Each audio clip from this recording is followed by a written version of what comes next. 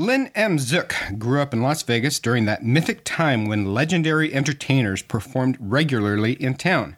Large neon signs proclaimed who was appearing in the showrooms up and down the famed Las Vegas Strip. The history of her adopted hometown has always been important to her, and she has strived to preserve it through her historic preservation projects and writings. She conducted over 100 oral histories with longtime Las Vegans, created a first-person documentary of the town's history, and worked with others to save the Las Vegas she knew. She now shares that history through her website, classiclasvegas.com, through her books, and now as a guest on GNL Voice. Lynn, welcome to GNL Voice. Well, thank you very much. I'm very honored to be here. Good. Okay, tell us a little bit about Las Vegas Neon. Oh, well, Neon has been in Las Vegas from the very early days. It was used primarily in the beginning down on Fremont Street to help publicize a couple of small restaurants and a bar. And then in the mid-1930s, Thomas Young from the Young Electric Sign Company, or as Las Vegans better know it as YESCO.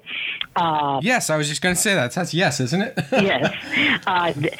Drove down, was going through Las Vegas on his way back to Salt Lake City, and met with the owner of the Boulder Club, and the owner of the Boulder Club wanted a flashier sign than the marquee sign they had out front, and so Thomas Young had his guys design the new neon sign for the Boulder Club, and from that moment on, Neon in Las Vegas was born. Okay. So I was doing some research on my own, and I found some interesting tidbits of information. One was called, the first neon sign was at a hotel, a small hotel in Las Vegas, the Overland the Overland Hotel. The Overland Hotel is basically where the Las Vegas Club used to be. They're at the corner of Main and Fremont Street, across the street from the Golden Gate. And it was a small neon sign compared to the larger neon signs that we're used to from the 50s and 60s, and it had a train on it, because it was right across the street from the train station, which used to be on Main Street, there where the Union Plaza is today. And it was a hotel that catered to the train tourist, more or less. And from there, Neon just kind of got its foot in the door and didn't let go for another 60 years. Okay. And that first neon sign wasn't our stereotypical Las Vegas neon either. It was, I've looked at pictures and it just says hotel on it. It wasn't until the 1940s that they started using more expressive neon, I should say. Can you tell us a little bit about that evolution of the neon? It took a really big step forward after World War II with Vegas Vic. Vegas Vic was a tall, stylized cowboy.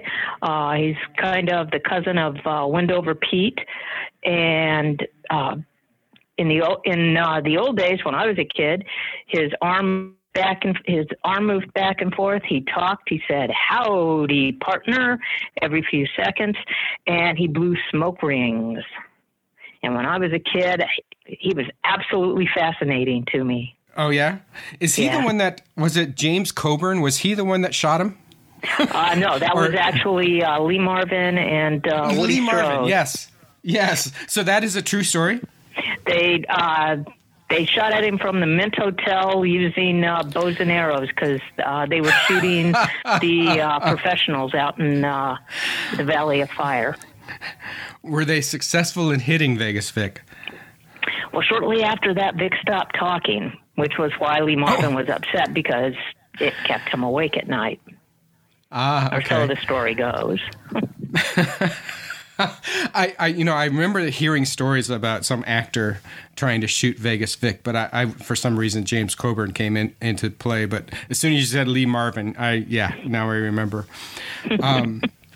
So, what other, when did neon become synonymous with Las Vegas? It was after World War II. Las Vegas went on this big marketing campaign because after the war, the Civic Fathers figured that Americans, after years of rationing, gas rationing and food rationing, and the men being at war, the men were back home, the rationing was done, and they figured Americans would be ready to travel. And one of the places that the Civic Fathers wanted people to travel to is Las Vegas. And so in those years after World War II is when kind of, what we call classic Las Vegas really came into the forefront. The hotels on the Strip began multiplying. During the war, there had only been 3, the original El Rancho Vegas, the Hotel Last Frontier, and the Flamingo. And then after the war, there was a building boom on the Strip. And the El Rancho Vegas had a very large neon windmill atop their building, which back in the 1940s and the 50s and even into the 60s, you could see at night, and until, of course, it burned down. And that was in 1960. So basically, the 40s and the 50s, they had their neon windmill designed by Wayne McAllister.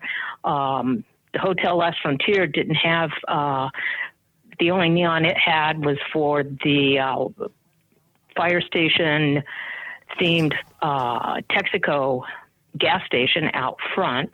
And that was a beautiful piece of animated neon with an old-fashioned fire truck on it. And, of course, the Flamingo had a rooftop sign that said Hotel Flamingo in neon. And then in the 1950s, the Flamingo did a renovation and turned it into that huge Flamingo neon sign and the accompanying champagne tower that had the bubbles all up and down it, all in neon. And so, throughout the 50s, Yesco came into its own. Eddie Willis designed the Welcome to Las Vegas sign. There was Western Neon, AdArt. There were a bunch of little neon design companies around town, and neon was everywhere, used to publicize everything from bars to supermarkets to restaurants all across the valley. Yeah, when I lived in Las Vegas, the neon was, of course, on the Strip and downtown. But what surprised me was the fact that some, supermarkets had neon signs, for their, parking lots. So you'd mentioned that the neon kind of ebbed and flowed, and you mentioned that around 1960 it died off. No, in 1960, the El Rancho Vegas burned down, and with it went but neon was still going strong up until the late 80s, the early 90s. There was Steve Wynn is purported not to have liked neon very much. And so there was a move away from it. And then, of course, with computer screens and LED signage, that's kind of, taking the place of the neon signs of old, which is, in a way, too bad because neon had a warmth to it that LED just does not have. Right. And the Fremont Street experience is not neon. It's LED, correct?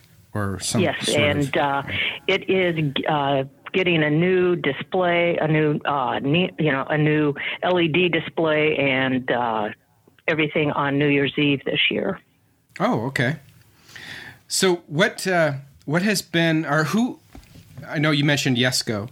There has to be other designers out there that are there iconic neon designers that Las Vegas has used. Oh yeah, Herman Bernge and Kermit Wayne, who both worked at Yesco. Kermit Wayne did the front of the Galaxy front of the Stardust when it originally opened. It basically had the Galaxy all across the front of the hotel. He also, working with Herman Bernge, designed the bullnose that was on the front of the Golden Nugget until Steve Wynn bought it in the 1980s. Let's see, Herman Bernge also did the little cactus that was part of the Desert Inn sign originally. Herman Bernge also did the original flamingo sign. Let's see, as I said, there was Betty Willis, who did the Welcome to Las Vegas sign. Jack Larson, Brian Buzz Lemming, who helped work on both the Aladdin sign and the Caesar sign, and then went on to design, the sign at the Rio, the Orleans, Wild Bill's out in Prim, and a number of signs throughout the Las Vegas Valley. Okay, I would say one of the most iconic, besides Vegas Vic. To me, Vegas Vic is pretty iconic, but the Welcome to Las Vegas. I mean, that's in movies. That's in, I see that a lot. And you know what? Yeah. It's kind of interesting when you've lived in Las Vegas and you know exactly where that sign is. It's interesting in movies how they kind of put that sign in other places that don't make logistical sense. Yes. But can you tell us a little bit more about the Welcome to Las Vegas sign? It was designed by Betty Willis, and Betty had a background in design. She had worked at MGM for in the beginning of her career before returning back home to Las Vegas, where she was born. And she always had a very fond affection for what she called her little sign. And, when she originally designed it, she had no idea that it would become as beloved as it has. And it has moved a couple of times over the years as the strip got closer to it. They would, the county fathers would move it a little further down the road because, it's supposed to welcome you into town before you see much of anything. And so now it's got its own little plaza with parking so that people can take their selfies with it. Yeah, instead of walking across Las Vegas Boulevard, that makes a lot of sense. Some of the other some of the other iconic neon signs to me are like the Four Queens and the Fremont. The Fremont's all red and the Four Queens is the gold. Yeah. Can you tell us anything about those? Those colors are very associated with gambling, with the Barbary Coast, and back in the 60s, when Fremont Street was all lit up before they built that canopy, when it was known as Glitter Gulch. Most of the hotels were still designed to give you that feeling of the Old West, but in modern times, in modern splendor, as the Hotel Frontier like to say. But so they were done in these rich colors, lots of flicker bulbs, chasing bulbs, lots of neon. Because the whole idea was to lure you in so that you would gamble more. Mm-hmm. because that's the one thing that the owners wanted. They wanted you in their places gambling. Do you know much about how they make it and how neon's made? It's a labor-intensive process. I don't know much more than that. It requires glass bending and the colors and all of that. I believe there used to be on the YESCO website. There used to be information about what goes into designing a neon sign. I don't know if it's still there or not, but it used to be. That's something I'm going to check out. So I know when I first moved to Las Vegas, my marker, so I knew where I was, was the Circus Circus. And I could see the flashing Circus Circus sign wherever I was throughout town. Now I can't. Now I doubt if you could see it because of all the higher hotels there. That clown's been up there since Circus Circus debuted back in, what was it, 1969? 68, 69, something like that. But that clown's been part of the landscape, since it opened. Yeah, because I would look for the alternating Circus Circus wherever I was, and I knew I could find my way home. Yeah, and one reason neon worked so well was because the Strip was built for the automobile. For the automobile drivers, because the whole idea was, you're driving over from Southern California and you're driving down the highway there and you drive into this neon paradise. And the whole idea was to get you to pull your car into, the porte-cochere, get out and get inside and get gambling as soon as possible. But, that's why a lot of the signs, it's so hard to save them is because they're so big. Mm-hmm. And, it's hard to take them apart without destroying them. Luckily, the Neon Museum knows how to do that. And so thus, they were able to save part of the Stardust sign and some of the other signs. And unfortunately, we lost the Dune sign back when the Dunes was imploded so that the Bellagio could be built. And I always thought that the Dune sign was always going to be part of, the Las Vegas Strip. I could not imagine the Strip without it. And of course, I always thought that the front of Caesars was always going to be turquoise too, but that didn't happen. Can you tell us a little bit about the Las Vegas Neon Museum and how that started? It started because they saw a need to save the neon signs, and for years they had, the outdoor storage facility, and also too, YESCO had a bunch of their signs in their yard, and they wanted, they were going to get rid of them, and the Neon Museum stepped up and said, let's work out something because we want to save those signs. And they've now got an active restoration, preservation program going where, they're trying very hard to raise the money to relight the signs as well.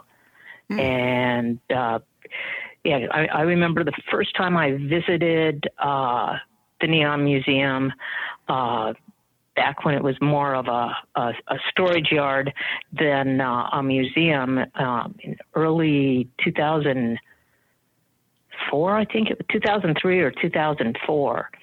And they've grown by leaps and bounds. And of course, getting the La Concha lobby has helped them immensely, and I'm so glad they did, because that would have been a real travesty to have lost that to history. Mm-hmm. Is Vegas Vic in the museum? No, Vegas Vic, they lowered him. He's still on Fremont Street, still above the Pioneer Club. I think it's an ABC store now. Oh, okay. But when they put the canopy in, they lowered Vic, and so his arm doesn't move anymore. And it's hard to get a good picture of him, especially with that zip line that goes down Fremont Street. But putting up that canopy killed the whole idea of Glitter Gulch, because you used to be able to drive up East Fremont Street, and as you got closer, you literally drove through this canyon of neon from about where those little motels like the Sky Ranch and the Safari and the Bonanza Lodge. Mm-hmm. Mm-hmm. So from about there all the way to Main Street, it was just, eye-popping neon everywhere. So Vegas Vic outlived Lee Marvin. Yes, he did. And for a while, Fremont Street, according to Manny Cortez, Fremont Street was one of the most photographed streets in the world. And Manny Cortez is the Las Vegas Convention Visitors Authority? Yes, he was the head of that for a number of years, and he retired, and he passed away, I think, about 10 years ago. Oh, okay. So which, in your opinion, is the best Las Vegas neon example, and why? Oh, that's a tough one. But I would have to say for downtown, it's Vegas Vic. And for the Strip, it would be the original sand sign. Okay. Because that thing was just absolutely gorgeous. And it lit up, it flashed at night between being white and red. And it was huge. It's like 6 feet tall, I think.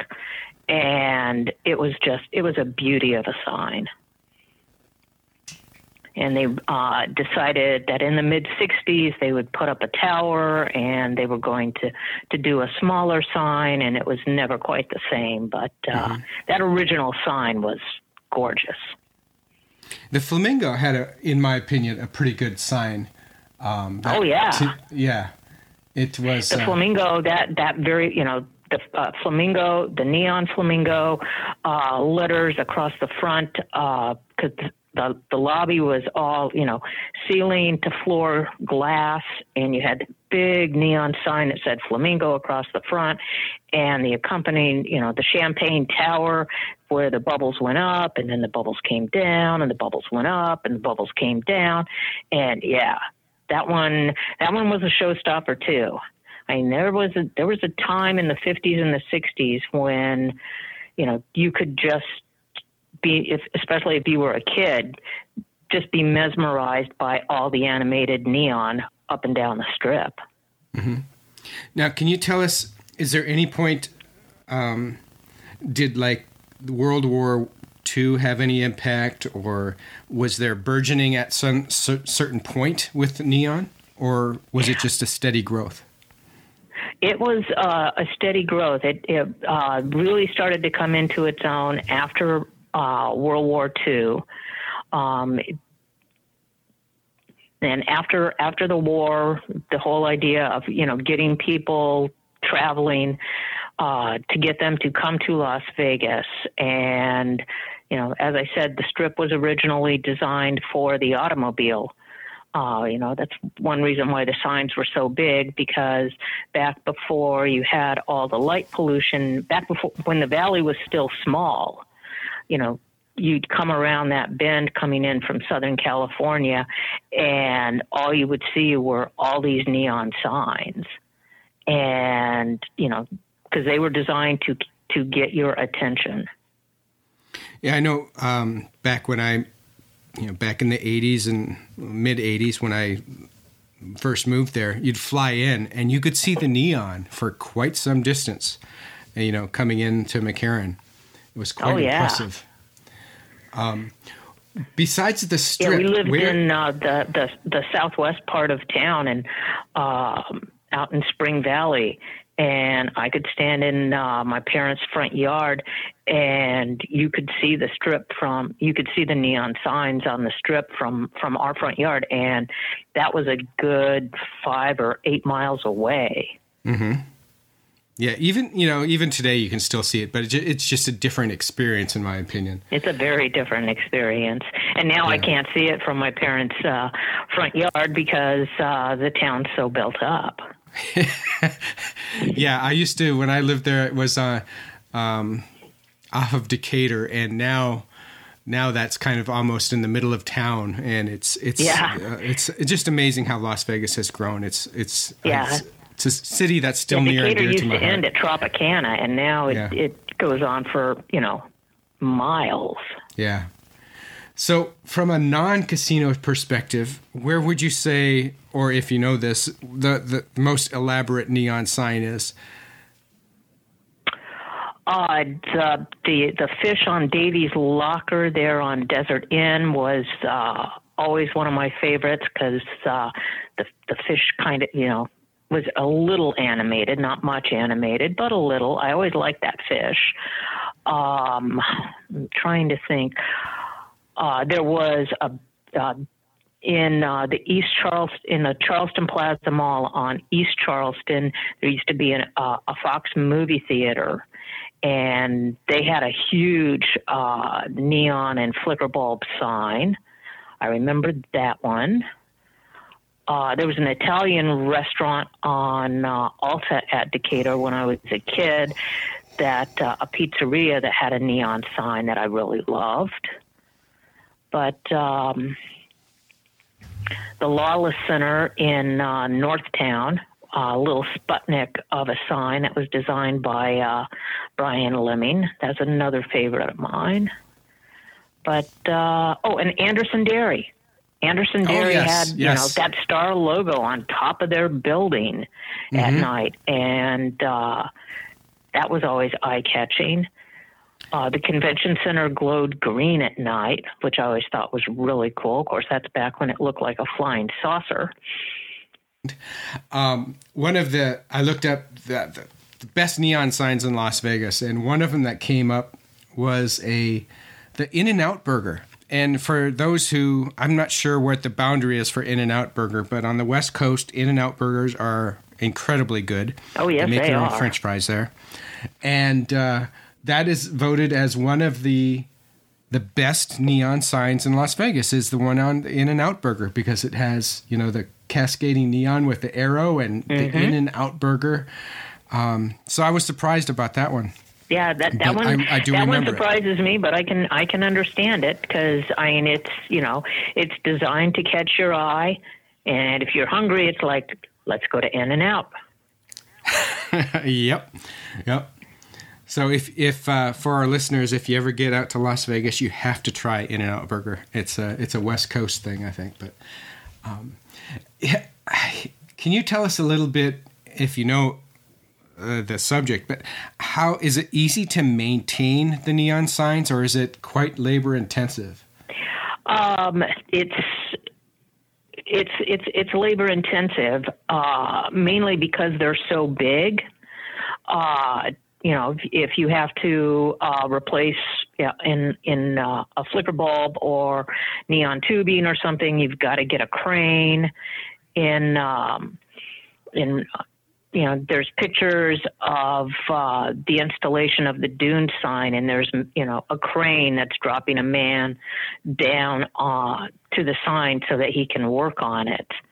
And, it's stuff that, people don't think about. The good news is with neon is it's very durable and it lasts a long, long time.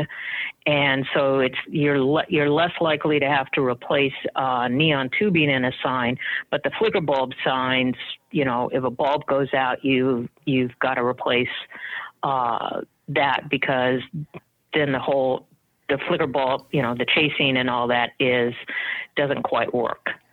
So yeah, I remember seeing the Yesco trucks all over Las Vegas and with the cranes and fixing the bulbs. Which neon sign in current Las Vegas is, would you say, the oldest? Probably Vic. Probably Vegas Vic. Okay. But, like I said,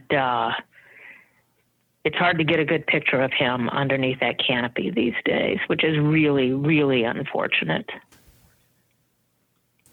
Yeah, they managed to save the letters because the Sahara had that wonderful pylon neon sign that used to be out in front of the hotel, and then they moved it to the parking lot there on Paradise, when they did that whole NASCAR thing. But they were able to save the letters from the sign, which is always good. I believe they were able to save the Riviera sign. They just recently got the Hard Rock's guitar. Oh, that's another iconic one, and they often misplace that that in movies too. They'll have the hard. Oh, most definitely. Yeah, they'll have the Hard Rock guitar right on the Las Vegas Strip. Like you're driving along and you're seeing Circus, and then there's the Hard Rock guitar, and one of the other iconic, in my opinion, Las Vegas neon signs that, and you've mentioned this, and I was hoping maybe you could give a little history on it, is the Aladdin's lamp from the original Aladdin. Oh yeah, and that sign, the designer of the hotel, because Brian Lemming was one of the designers on that, and they called it the Ice Cream Sundae sign. And the designer of the hotel was not a fan of neon at all. And Milton Prell, he didn't want Milton Prell to see the sign, and Milton Prell came over to Yesco, and he's like, well, let me see my sign. And the neon designer's like, oh, you're not going, or the designer of the hotel is like, you're not going to like it, let's go. And he's like, no, I want to see my sign. And they showed him the sign, and he fell in love with it. And that was the last objection from the hotel designer. And I've also seen pictures of it's a neon sign. It looks like Liberace's signature. Where was that? Ooh, that was probably on his museum, and that on his museum. Where was that located? Down off of Flamingo, something like that. But he had it. There was the Liberace Museum and Tivoli Gardens, the restaurant, and I believe the neon signature of Liberace was to help advertise the Liberace Museum. Okay. Oh, another great neon sign from back in the day was the Thunderbird. Oh, can you tell us about that? It was this giant, neon Thunderbird that sat out front of the Thunderbird Hotel, and that thing was gorgeous. All lit up at night, and it originally blew smoke, but that proved to be getting natural gas to it proved to be too expensive, and so its days of smoking were short-lived. Yeah, I would think fire on the strip they kept would be the sign. So, where do you see neon progressing from now? Do you see it kind of disappearing and in instead of going to like LED, or do you still see neon having a hold in Las Vegas? Down on East Fremont Street, they've got a couple of new neon signs for the restaurants and the bars down there. I don't see it making a big comeback on the Strip anytime soon, which, as I said, is really unfortunate. because there's just something about, neon signage and Las Vegas that just go hand in hand. But, never say never. Yeah, it could have a resurgence, yes. It could make a comeback. And I'm not sure what is more cost effective. Is neon expensive to run, or is LED? I'm not sure. I'm not sure either, but LED is probably cheaper because it's probably also easier to maintain than, because neon goes usually hand in hand, with chasing lights and flicker bulbs and all of that. So yeah. I just Googled it, and it says LED signs are approximately 10% less expensive than comparable neon signs, but the initial price difference between LED and neon is insignificant. So it's not that big a difference. I thought LED would be more efficient, but not necessarily. Also, too, design-wise, it's probably LED is probably cheaper. Yeah, because you don't see the creativity, at least to my eyes.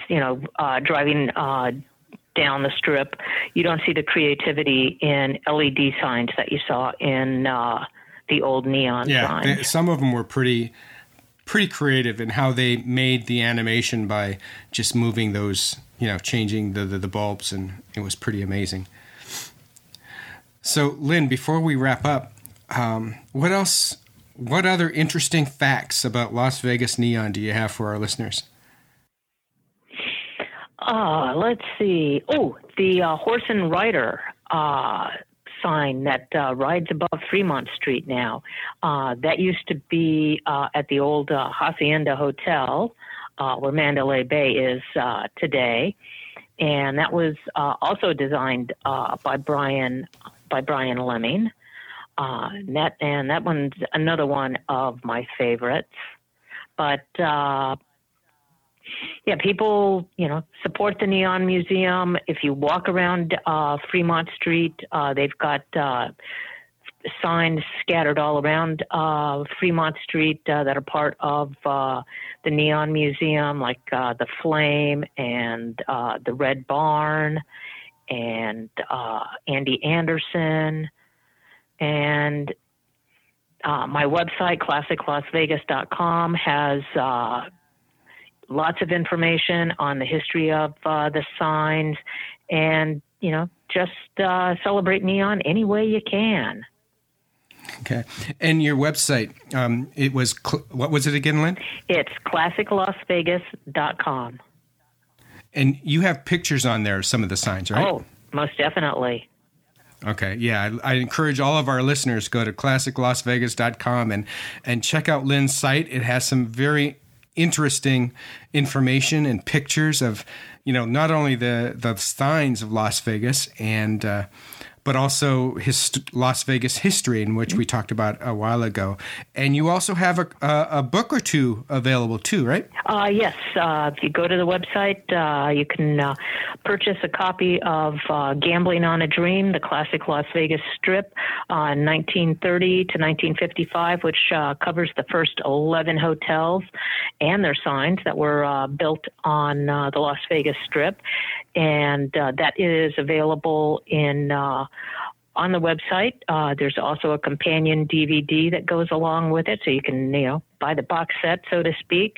And also on both iTunes and Amazon is the companion book, the classic Las Vegas Strip from 1956 to 1973, that covers the hotels from the Stardust to the original MGM Grand, and lots of stories in that one available about the hotels and the signage, and that's available as an ebook from both iTunes and Amazon. Okay, and the printed book you'll actually sign for people, right? Yes, Okay. You can get an autographed copy. Okay. And that's at classiclasvegas.com. That's it. Okay. So, Lynn, I want to thank you for your time again. And it was certainly enlightening, no pun intended. I just realized what I said. So I want to thank you for your time. And, if we have an opportunity to talk more about the history of Las Vegas, I would certainly love having you back again. That would be great. I would love to come back anytime. And it's been great talking with you, John. We'll talk to you later. Okay. Goodbye.